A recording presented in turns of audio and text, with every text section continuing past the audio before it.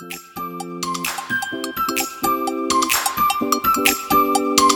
is Wednesday, of course, another edition of Weatherwise here, the podcast from the Meteorologist at 47 ABC, WMDT. I'm Chief Meteorologist Rich Wirdzek again this week with Meteorologist Ulises Garcia as we're working our way now into June, just a few weeks away from the official start of summer. We talked about it in past podcasts how it was so hot essentially in April. May was a much cooler, wetter month. June, we definitely want to call it hot. We've had near average temperatures. Haven't had a lot of rain, though. And that's where I want to get things started here this week. When we're talking about this past weekend, we didn't have that much action come through with a cold front. Although Saturday morning it was kind of starting to feel hot and sticky there. And then we had the front move through and really only a few showers in a couple places. And it was really more about the wind and the cloud cover that came through. And it was a tougher day along the coast on Saturday evening. No, yeah, absolutely. The fact that, like you're saying, this weekend, we finally had our first, dry weekend overall. We was humid in the morning and then just cloudy throughout the afternoon. But like you said, we definitely do need the rain because now Salisbury is already behind over 6 inches for the year already. So the fact that we are, we're just trying to catch up at this point. I mean, at this time last year, we were already 19 inches of rainfall. This year, we're 12.5 inches of rainfall, so that's quite a difference. 7 inches of rain of difference between last year and this year, 6 inches in the hole. So I would not be surprised if the drought monitor on Thursday we start seeing a re-expansion of abnormally dry conditions once again.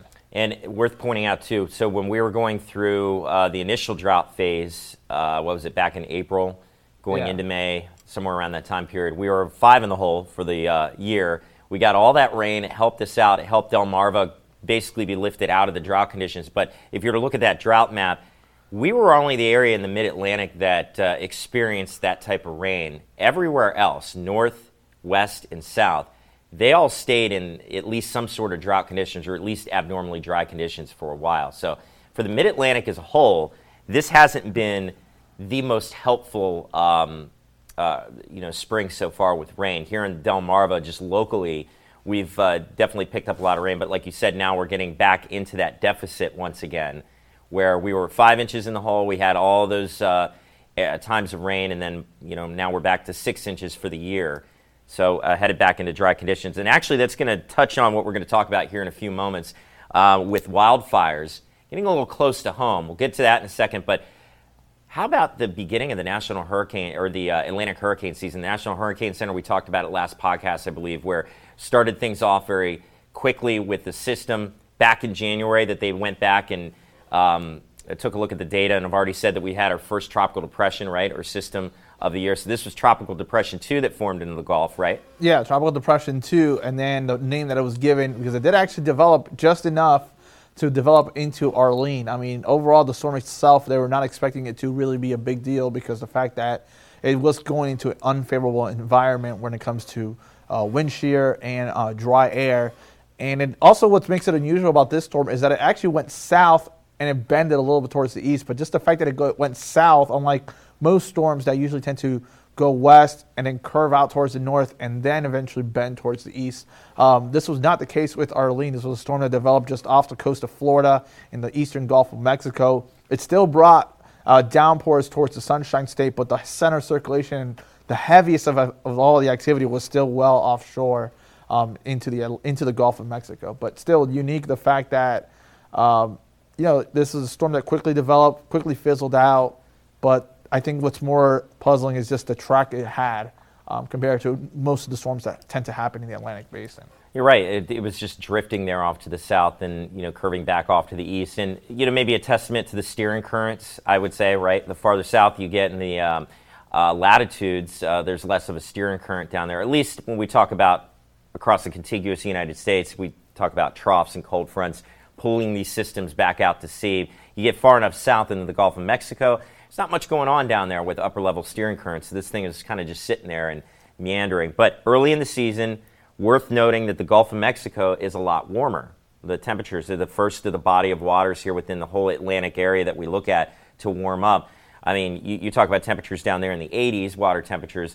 Our water temperatures off the coast here in the Atlantic are still running in the low to mid-60s, which mid-60s. would definitely not support any type of tropical development. You need those waters up there near 80 or above really to keep those things going. And, of course, we have the Gulf Stream nearby that can, down to our south and east, that certainly helps refuel storms as they get up the East Coast, something we look at later in the summer as more of a threat. But early season storm, but that doesn't necessarily mean we're going to have a long season of a lot of storms, right? Because it was last year we had an early season storm. And then we had that entire break, which seemed to last almost all summer, with no activity in the tropics. Yeah, the month of August, which was pretty quiet, which a lot of people were really stunned at how quiet it was. And then once we got into September, that's when things started getting going. Right. Again. But usually with August kind of already approaching the peak, the fact that it was still really quiet, a lot of people were just kind of stunned. Yeah, and that's a smaller example. This would be more of an extreme example if that happened, because we actually saw at the beginning of the hurricane season this year, our first named storm.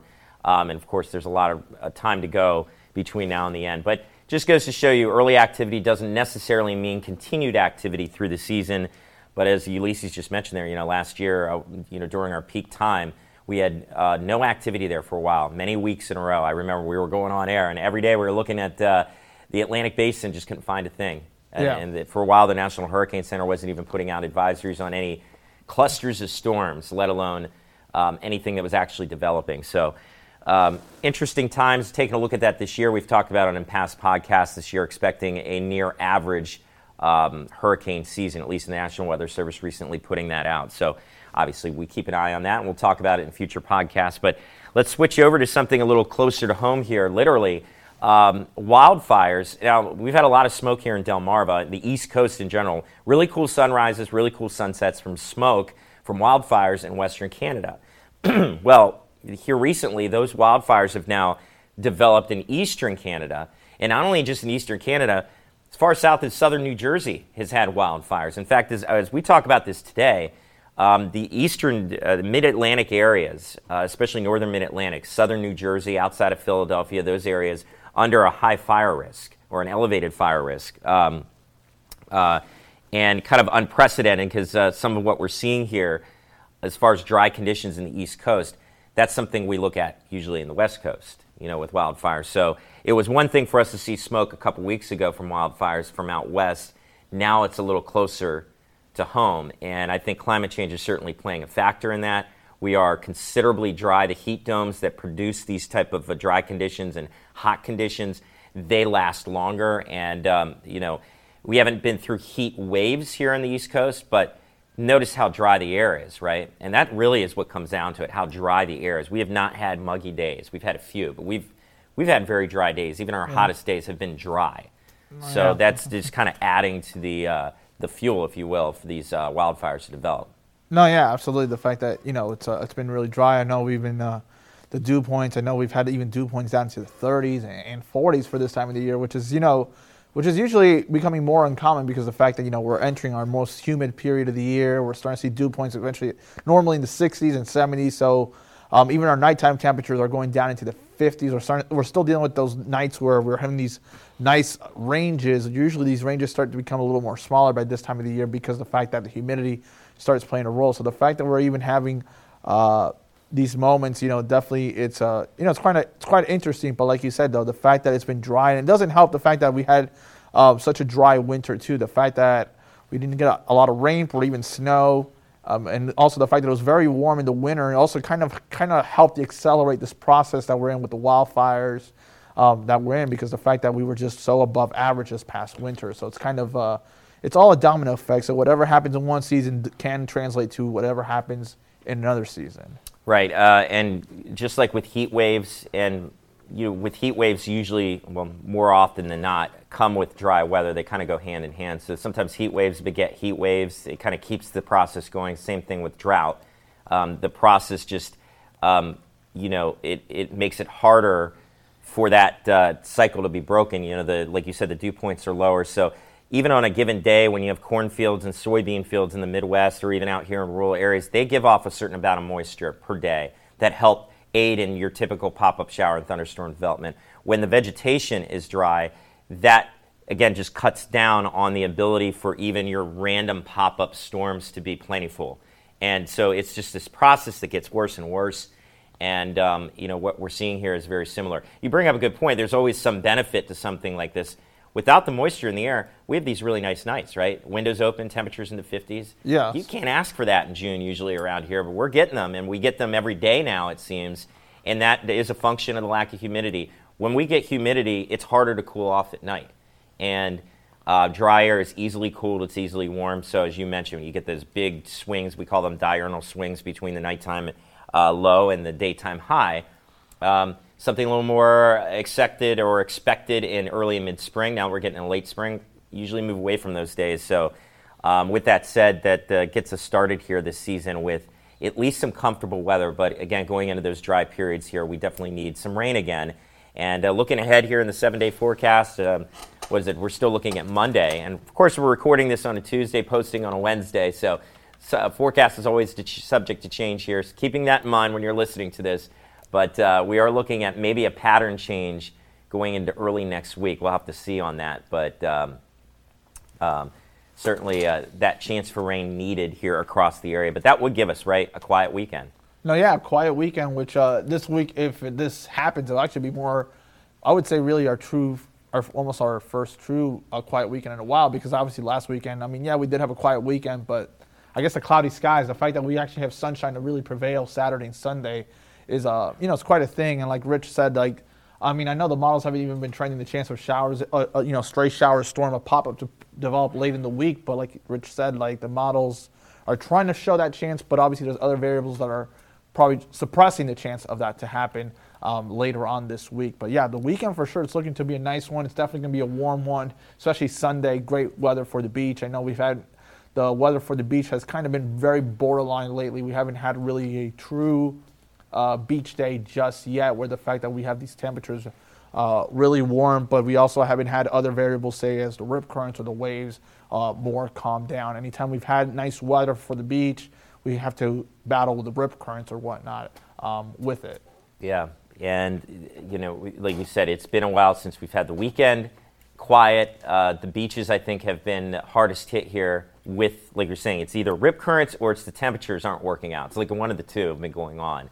I've noticed that too across the area. So hoping that this weekend will translate into just a quiet, decent weekend to be out there at the beach, and also just across the area. Although inland Delmarva, we're looking at temperatures well into the 80s.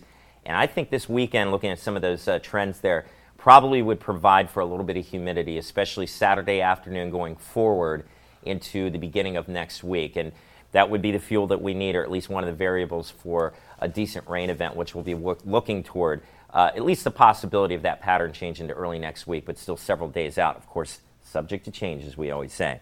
But I think that's a good way to kind of wrap things up here for this edition of Weatherwise. Talked about a lot of good stuff here, what's going on across the area, of the good and bad, of course, but a lot of information going into the final days here of spring. And we're going to have an update on that, of course, coming up next edition of Weatherwise on what's happening with these dry conditions and, of course, the wildfires that are a little closer than they usually are to the area. But for myself and meteorologist Ulises Garcia, thank you for downloading and streaming another edition of Weatherwise from the Meteorologist at 47 ABC WMDT.